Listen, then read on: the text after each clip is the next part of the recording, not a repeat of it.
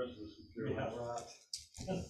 Well, we're back in Paul's little book of Colossians, so you can take your Bibles and turn to Colossians, and we're in chapter 1. And so here, we're working now through that, the gospel message that Paul is giving there. Let's pray and ask his blessing on this time. Father, do pray for our hearts and for your word. I pray for my heart. I pray that you will open the word to us, that your spirit would be working not just in me, but in all of us in our hearts, and that we would be receptive to the things you have to say to us and the things that you want to do in us and through us. Lord, we thank you for your mercy. We thank you for your grace. You are so good to us and so patient with us. I thank you for that. I thank you for your care. I pray that as we are working our way through these verses that relate to issues about the gospel, that you would be pleased to speak clearly to us. None of us, especially the speaker, is in a position of being able to point to ourselves as having fully accomplished these things. We are weak, frail, and I'm especially aware of that as we've been looking at these topics. I pray that you will, in spite of the weakness of the speaker and the distractions that may be in our lives, that you would help us to profit from these verses and the things that you have to say to us. And Lord, I ask that the Lord Jesus Christ would have free reign in our hearts, with me, and that you would work in our lives for your glory. Do your work in our lives as our shepherd to make us more of what you want us to be and more effective as witnesses for your kingdom and for your glory and for your ultimate glory as well. And we pray these things in Jesus' name. Thanksgiving. Amen. Paul writes, beginning in Colossians 1, verse 3, he writes, "We give thanks to God, the Father of our Lord Jesus Christ, praying always for you, since we heard of your faith in Christ Jesus and the love which you have for all the saints, because of the hope laid up for you in heaven, of which you previously heard in the word of truth, the gospel, which has come to you just as in all the world. Also it is constantly bearing fruit and increasing, even as it has been doing in you also since the day you heard of it and understood the grace of God in truth, just as you learned it from Epaphras, our beloved fellow bondservant, who is a faithful servant of Christ on our behalf, and he also informed us of your love of the Spirit." We'll stop there. That's, Paul writes long sentences like that. John was mentioning it this morning about the sentence at the beginning of Ephesians, which is one sentence covers almost the whole chapter. And but there's a lot there. What I'm doing is trying to get a running start through that passage, but I have picked out, I think it was 7 key words in that text to just kind of open those words up, because they all relate to the gospel. To kind of let us know what Paul is doing. He's writing and he's expressing thanksgiving to the Lord for the church. He mentions it at the beginning when he says, "We give thanks to God, the Father of our Lord Jesus Christ." It makes it sound like that whatever he is praying, he's just always thanking God for the church. But actually, I think the best way to read that is that when he goes to that text and he says, "We give thanks to God, the Father of our Lord Jesus Christ, praying always for you since the day we heard of your faith in Christ." I think what he's saying there in that text is that when we work with you, when we pray for you, when we think about you, we're always thankful to God for you.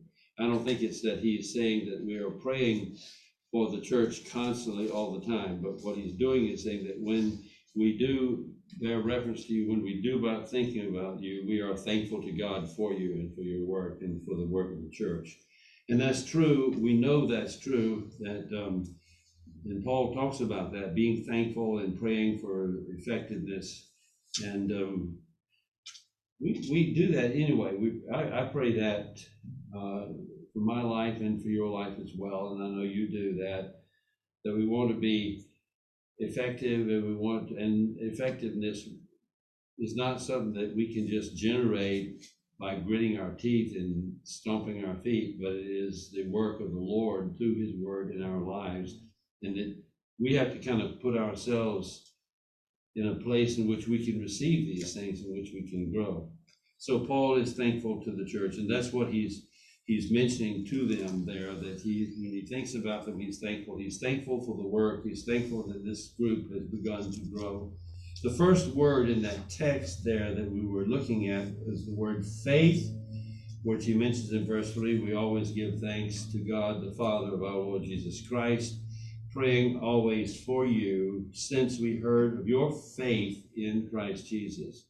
And we talked about faith, and I'm not going to go through and rehash that, but he's simply saying that we are always thankful to God the Father of our Lord Jesus Christ for their faith, which is the faith of their belief, their reception of the message of the truth of God. We have to receive God's word. We have to receive the message. It isn't something that, it is powerful, it is true, and many times the Lord will override our stubborn heart, and he's done that with me, and I'm sure he's done that with you, to put yourself in the scriptures.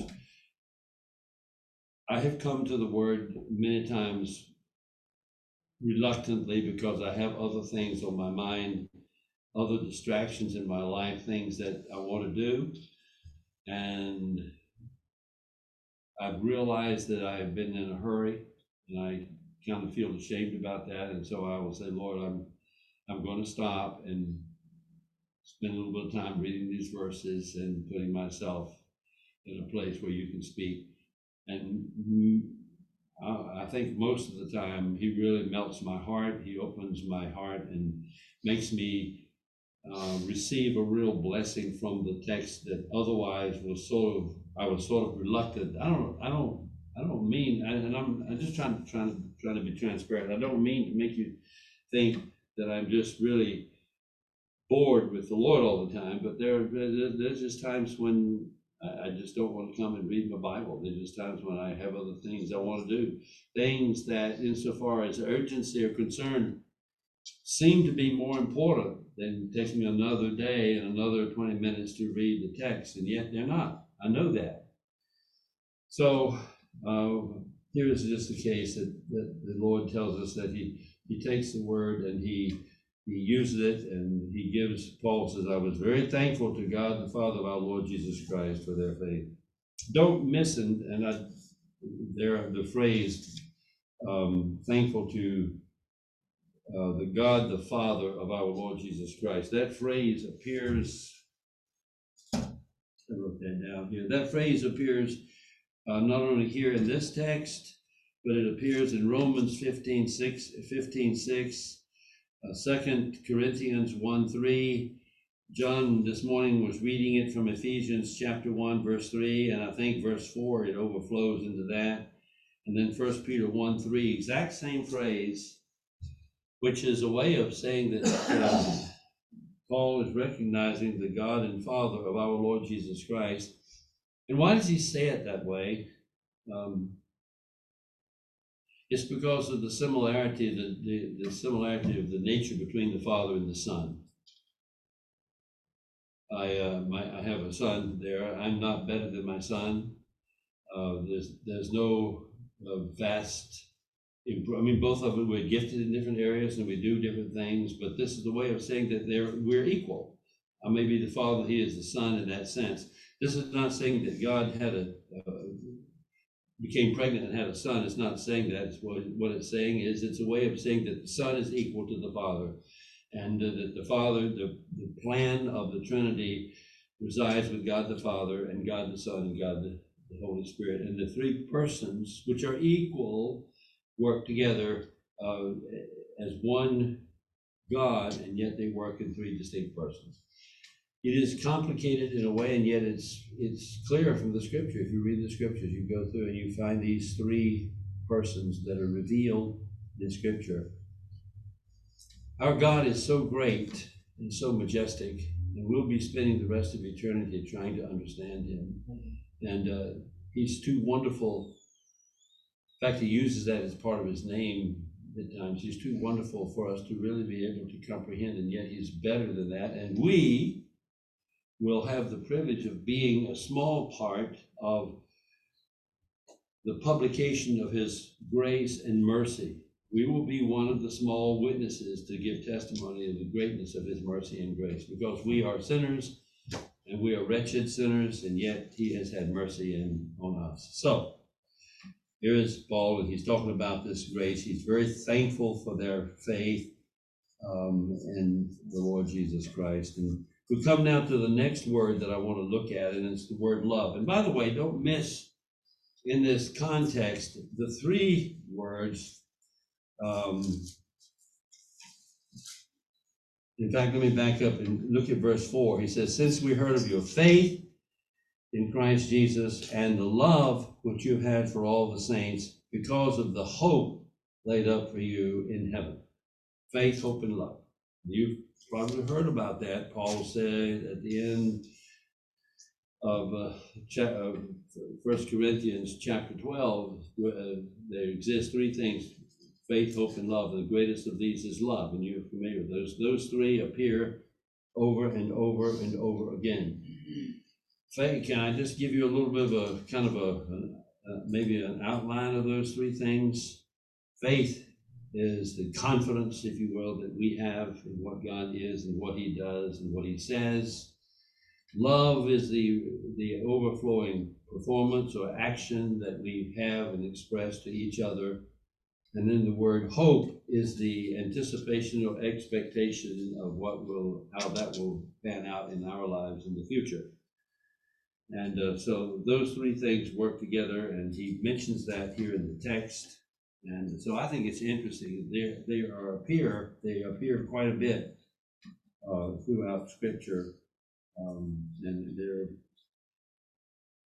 they're common, very common issues that are mentioned: faith, hope, and love. Well, let's look at love for a moment. The word is the word agape, the noun form. Agapo, I think, is the verb form, and the word doesn't speak of what we think of as love. We use the word love, and usually we speak of an emotion. I just love her to death. Can't get enough of her. It's that kind of thing. You feel something, but that's not the way that agape. In fact, the word agape is not really used in the classical contemporary Greek culture. It was a word that was used in the New Testament. And it has to do with love that is volitional, love that provides good for a person, even when that person doesn't respond the way that you want them to respond. That it doesn't seem like that they are recognizing that I love them and they should respond back. Doesn't mean that. It's a volitional, it's a love of choice. It's the word that's used in John 3:16 when it says, well, God so loved the world that he gave his only begotten Son, that whosoever believeth in him will not perish but have everlasting life. Well, the world has not expressed a great deal of love for God the Son. In fact, the world has gone its own way, and Jesus said that he gave his word to the disciples, and the world has hated them for it. And the world is against, most of the time, Christ, who he is and what he's done. They have their own, I shouldn't say they, because sometimes we do the same thing. We have our own agendas, and sometimes we twist those agendas around. So I guess what we're saying here is that the word for love there, the word agape, is a word that means, as it's used in John 3:16, that God gives and demonstrates good things to those that he has chosen, and he's given us the good things we need. The world did not want salvation that God provided the way that God provided and what He wants. The world wants to go to heaven, but they want to go to heaven on their own terms. They want to be able to take their own things and have their own parties and their own, you know what I'm saying? In fact, Jesus said He came into the world as light, and the men loved darkness rather than light because their deeds were evil. The light has come into the world, and men didn't want the light, but yet He has come. And so John 3:16 says, God so loved the world that He gave His only begotten Son, which was what we needed. And He did, and it was a magnificent gift, not that we appreciate it necessarily. In fact, He goes on in John saying that Christ came to His own received Him not, but to as many as received Him, He gave them the right to become the sons of God. And so this is the love. This is the word agape. And you notice there in this context that this word is it's used in two ways. It's used of love or doing good for one another, and it's men's response to one another as well as men's response to God. You have a Bible?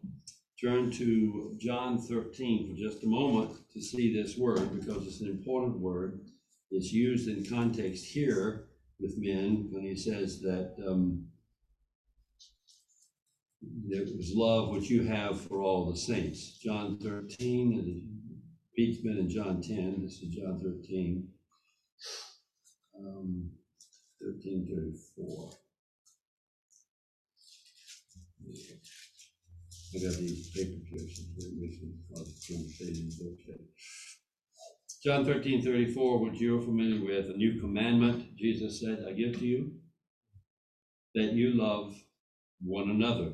Here is love that is directed by man to man. He said, I give you a new commandment, that you love one another, even as I have loved you. Now there is the love that God has displayed toward us, as very sacrificial love, that you also love one another. Then notice what He says in verse 35. It's by this, and what it is by this love, all men will know that you are my disciples, if you have love one for another. There is that very important relationship that He gives between the brothers here in the church and their display of love there. And I just recognize that the love is not just simply a feeling, as I said, but it is an action, a display. And that's why He says the love which you have for all the saints. It's something that is real. It's something that is tangible. Pete mentioned several times that the way you know about things sometimes is by their effect. If you say you love somebody, there is an effect. There is a byproduct. It's a way of demonstrating it. So Jesus is saying here, this is a new commandment I give unto you. What is a commandment? It's not an option, is it? It's not a suggestion. It's something that's real. Jesus has given us a commandment, that this is a new commandment I've given to you, that you love one another. How do we measure and evaluate and describe and put some kind of measurement on that love, so we'll know what He's talking about? Well, He says it there. You love one another even as I have loved you. Love not an emotion, but a provision, a pursuit, a priority, a practice. You love, display, pursue, protect, provide for one another, even as I love, protect, pursue, and provide for you. You do that for each other, even as I have done for you. And by this practice, all men will know that you are my disciples. So here's this word agape that's used here in this text, and it's there in that context to describe this very important display of love that they are to have for one another. This reminds me of 1 John, back over First John chapter 2, where John in writing, 1 John chapter 2, verse 9, he says this. Let's see here.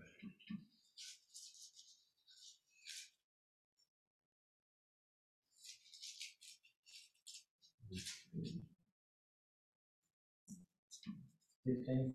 Yes, First John. Okay. It says, 1 John chapter 2, verse 9, the one who says he is in the light, yet hates his brother, is in darkness until now. The one who loves his brother abides in the light, and there is no cause of stumbling in him. Who is the light? Jesus is the light. We know that. And so he says there that the one who loves his brother abides in the light. There is no cause of stumbling in him, but the one who hates his brother is in darkness until now, and walks in darkness and does not know where he is going, because the darkness has blinded his eyes. Chapter 3, if you go down to chapter 3, verse 10,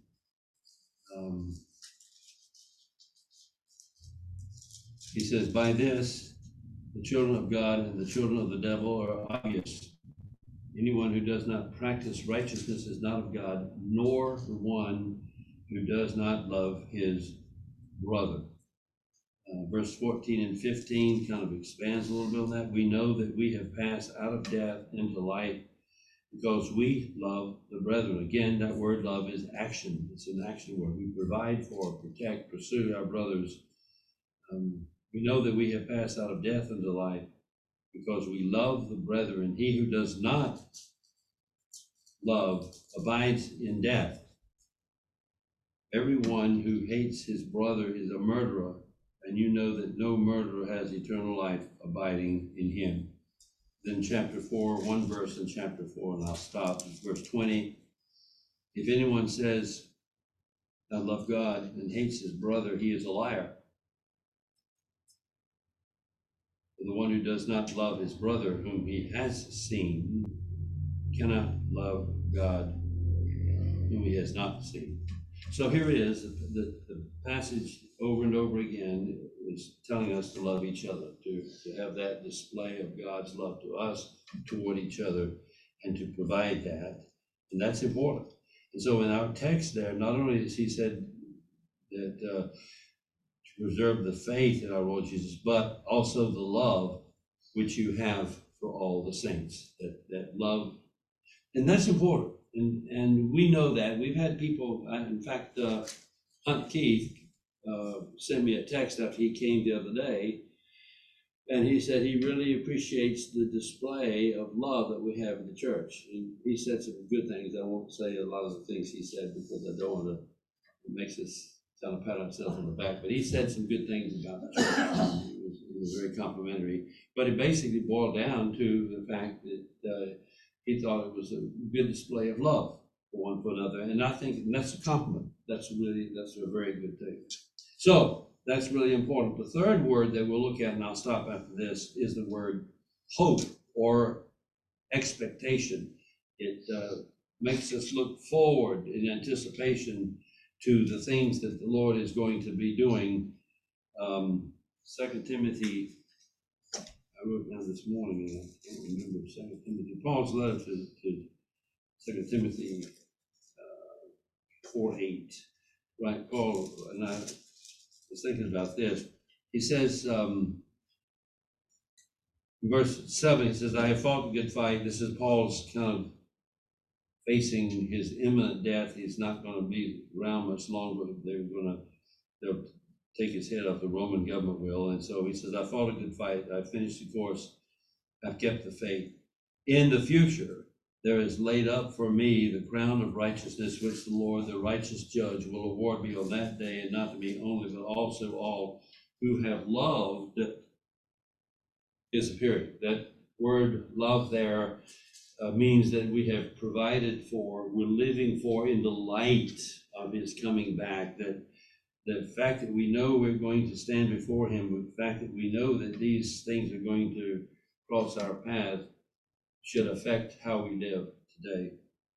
I don't want to be, I'm very conscious of the fact that I am a sinful person and I have sinful priorities. I know that. I know you know that, and I want you to know that. I don't want to be a hypocrite. But it's important that our hearts desire to please him, and we want to please him, and that we seek to do that. And it's really, it's necessary. And in that frame of reference, we know that there is a day in which we're going to give account. And that's a serious thing.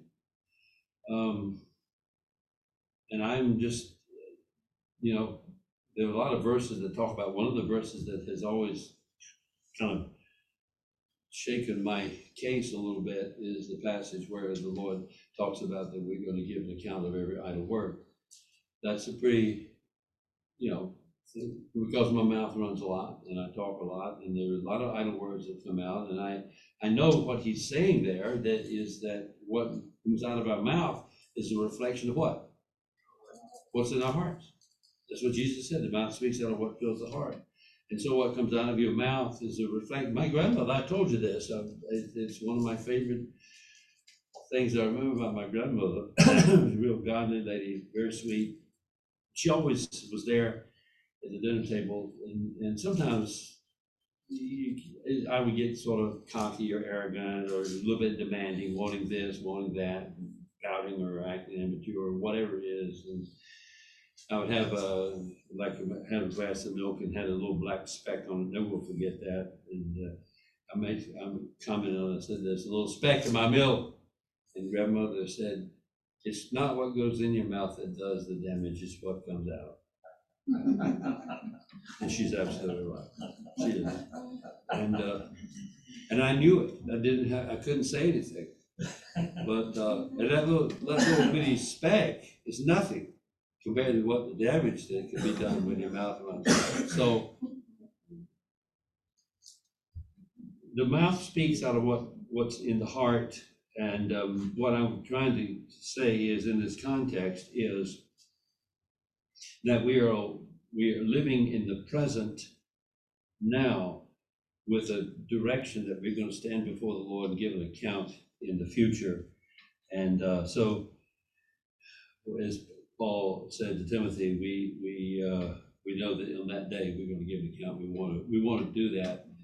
And as I get older, and I'm aware that how fragile, I don't know if you realize how fragile you are. I mean, we were praying for David. One day he's fine, the next day he's in the hospital or whatever. But that can happen to everybody in this room. It takes nothing. It's not a difficult thing for the Lord to put us in the sideline and to slow us down. In fact, it's such an easy thing, and we don't realize it. At least I don't realize how we get kind of cocky and sort of prideful and think that we are really in this thing and we got everything together.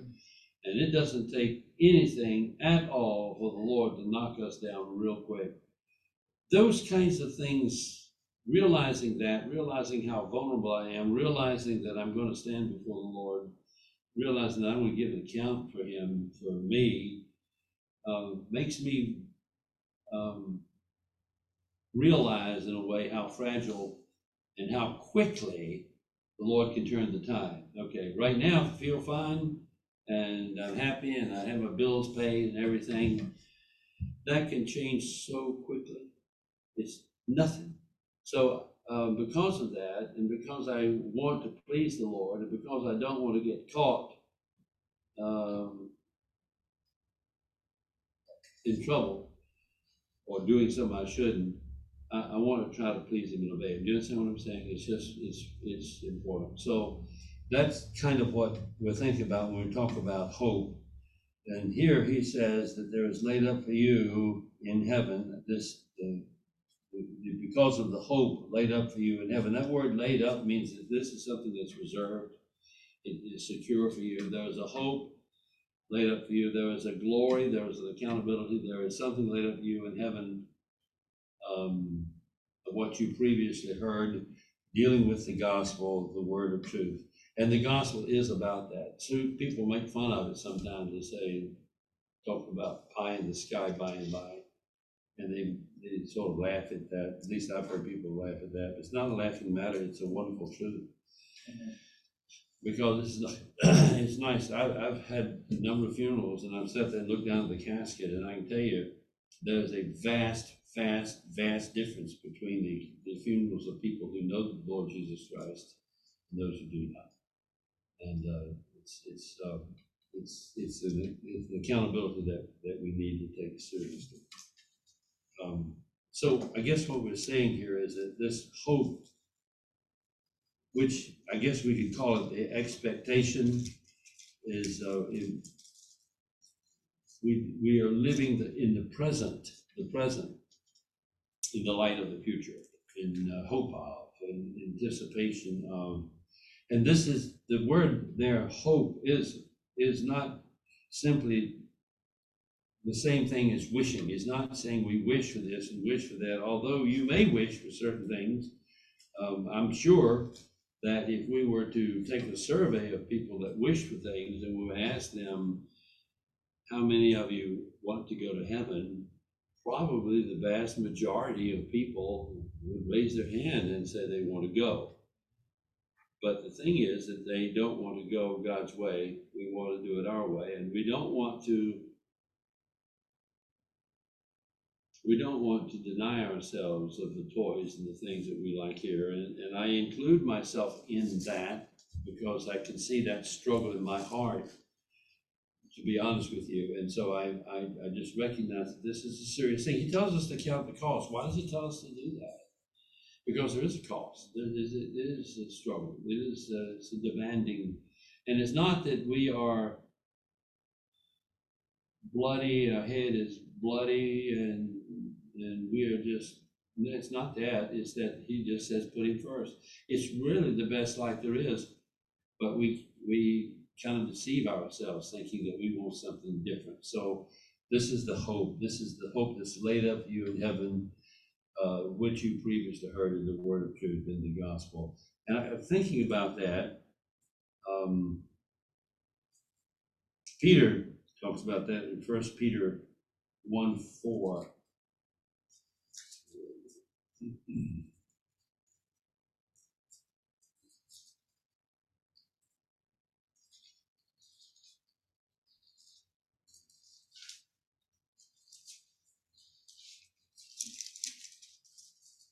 To obtain talks about obtaining an inheritance.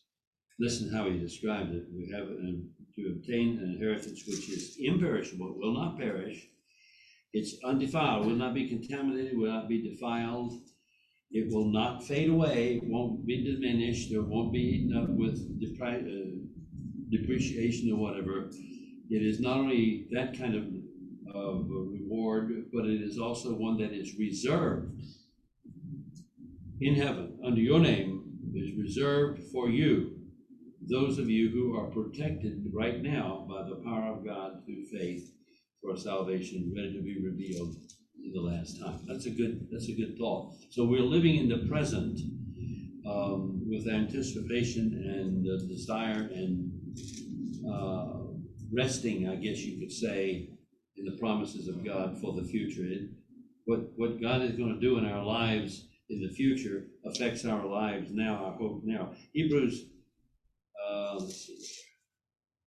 11:24, passage that you are very familiar with, talking about Moses, and you're familiar with this when that Moses is one of the accounts in the Old Testament that really teaches us to appreciate the power of our upbringing, the effectiveness of our upbringing. Because Moses was a baby and he was born in a culture where it was against the law for him to survive. The Pharaoh had given the command that all the male children in Israel, the Jewish children, be killed.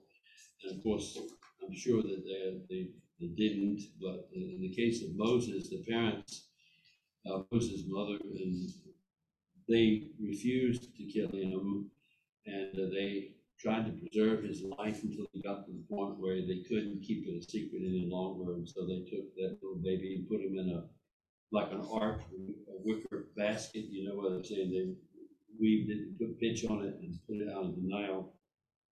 I can't think of any greater test of faith than that, because you wouldn't want to take your sweet little baby boy, the little child that was born to you, and after a small period of time, take him and put him in that basket and put him out there in the river among the weeds, and then stand back and just let him go and leave him there.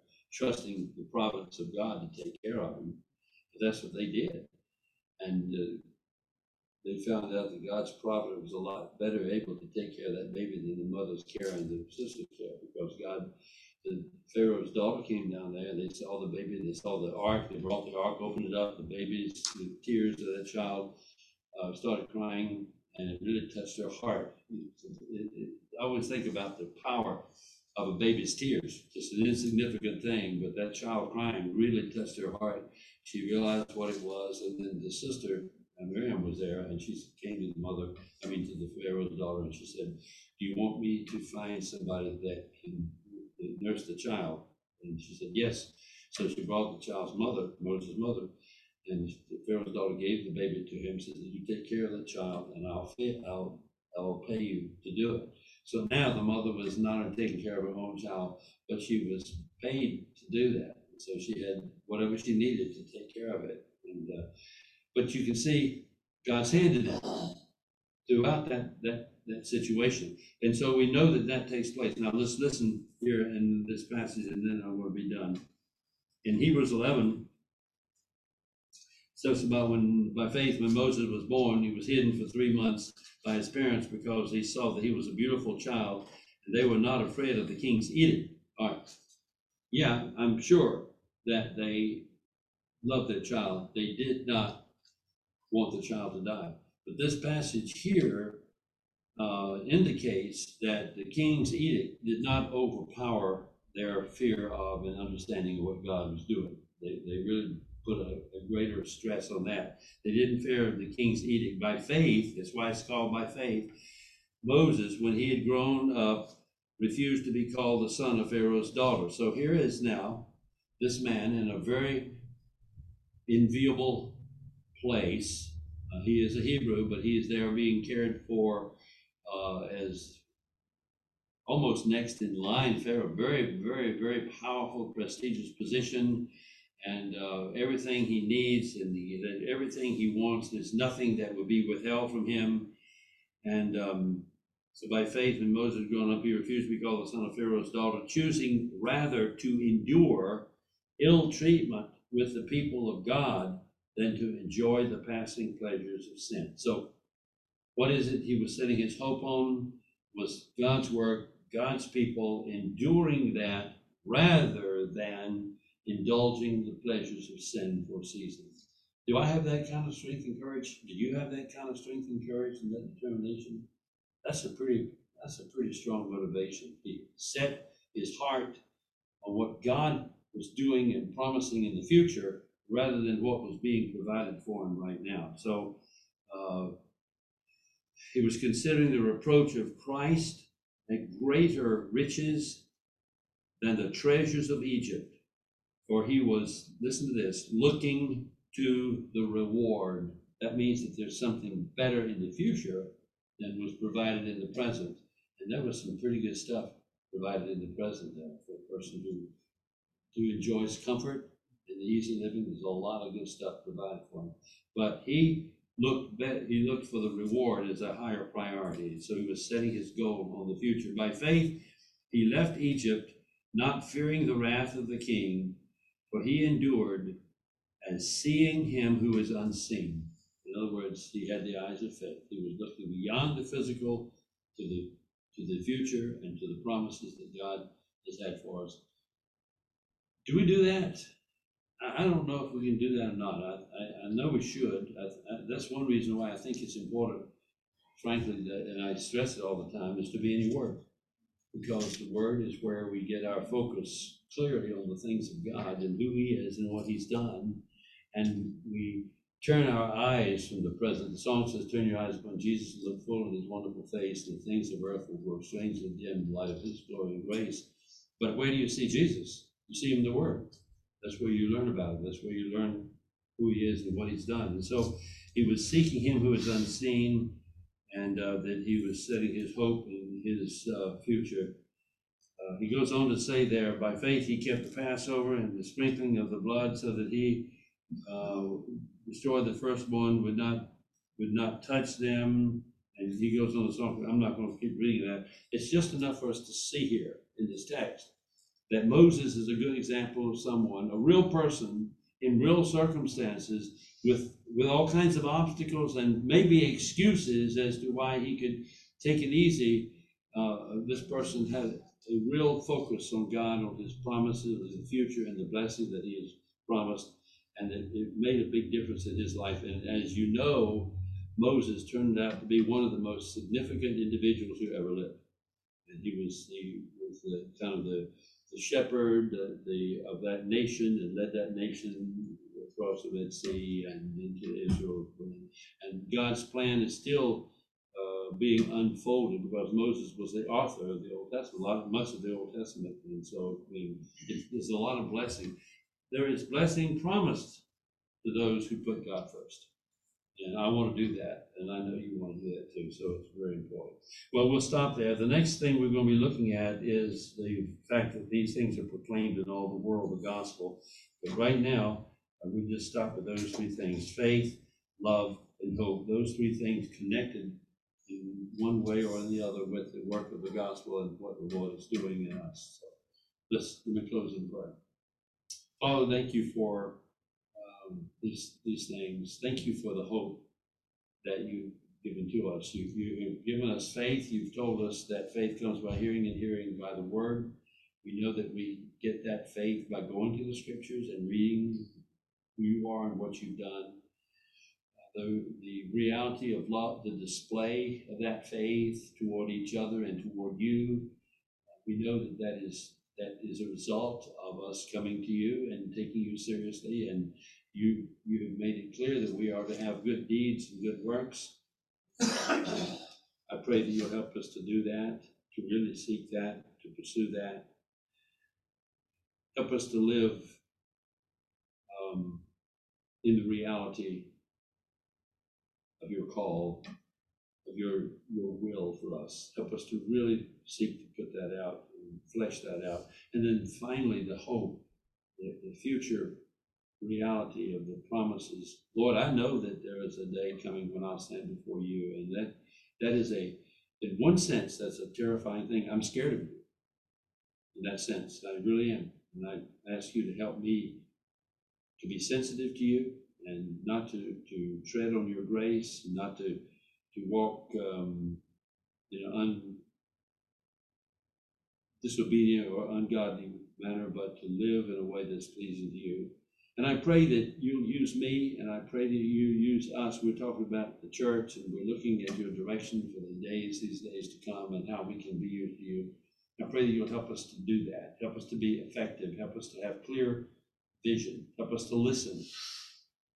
I know that we cannot manipulate you, and you're not a magic genie. I can remember as a boy that I promised to go to church 5 times if you would do some certain things for me. That's trying to manipulate you. You could have just wiped me off the face of the earth, because the sense in which that reduces you to just a servant. But you've been very patient with me and merciful with me and with us. You're merciful in teaching us these things. You're gracious to do that. Thank you for that. Thank you for this time. I ask your blessing upon this fellowship, this congregation, this church, and the future of this. And thank you, Lord, for watching over us. Lots of times we don't realize it.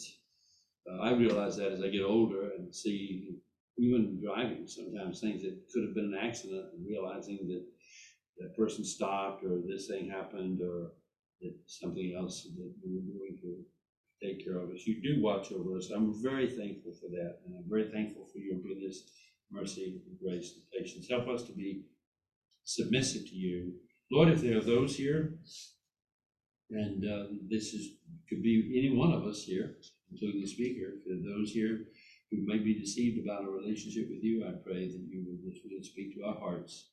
Help us to know the truth, and help that truth to bear fruit in our lives, that we would be sure that we love you, and that we are called according to your purpose and serving you according to your will.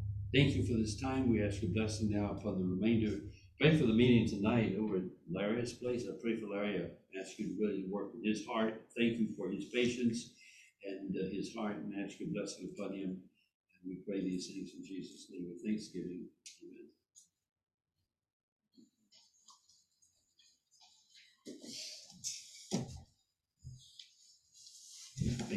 That was for you.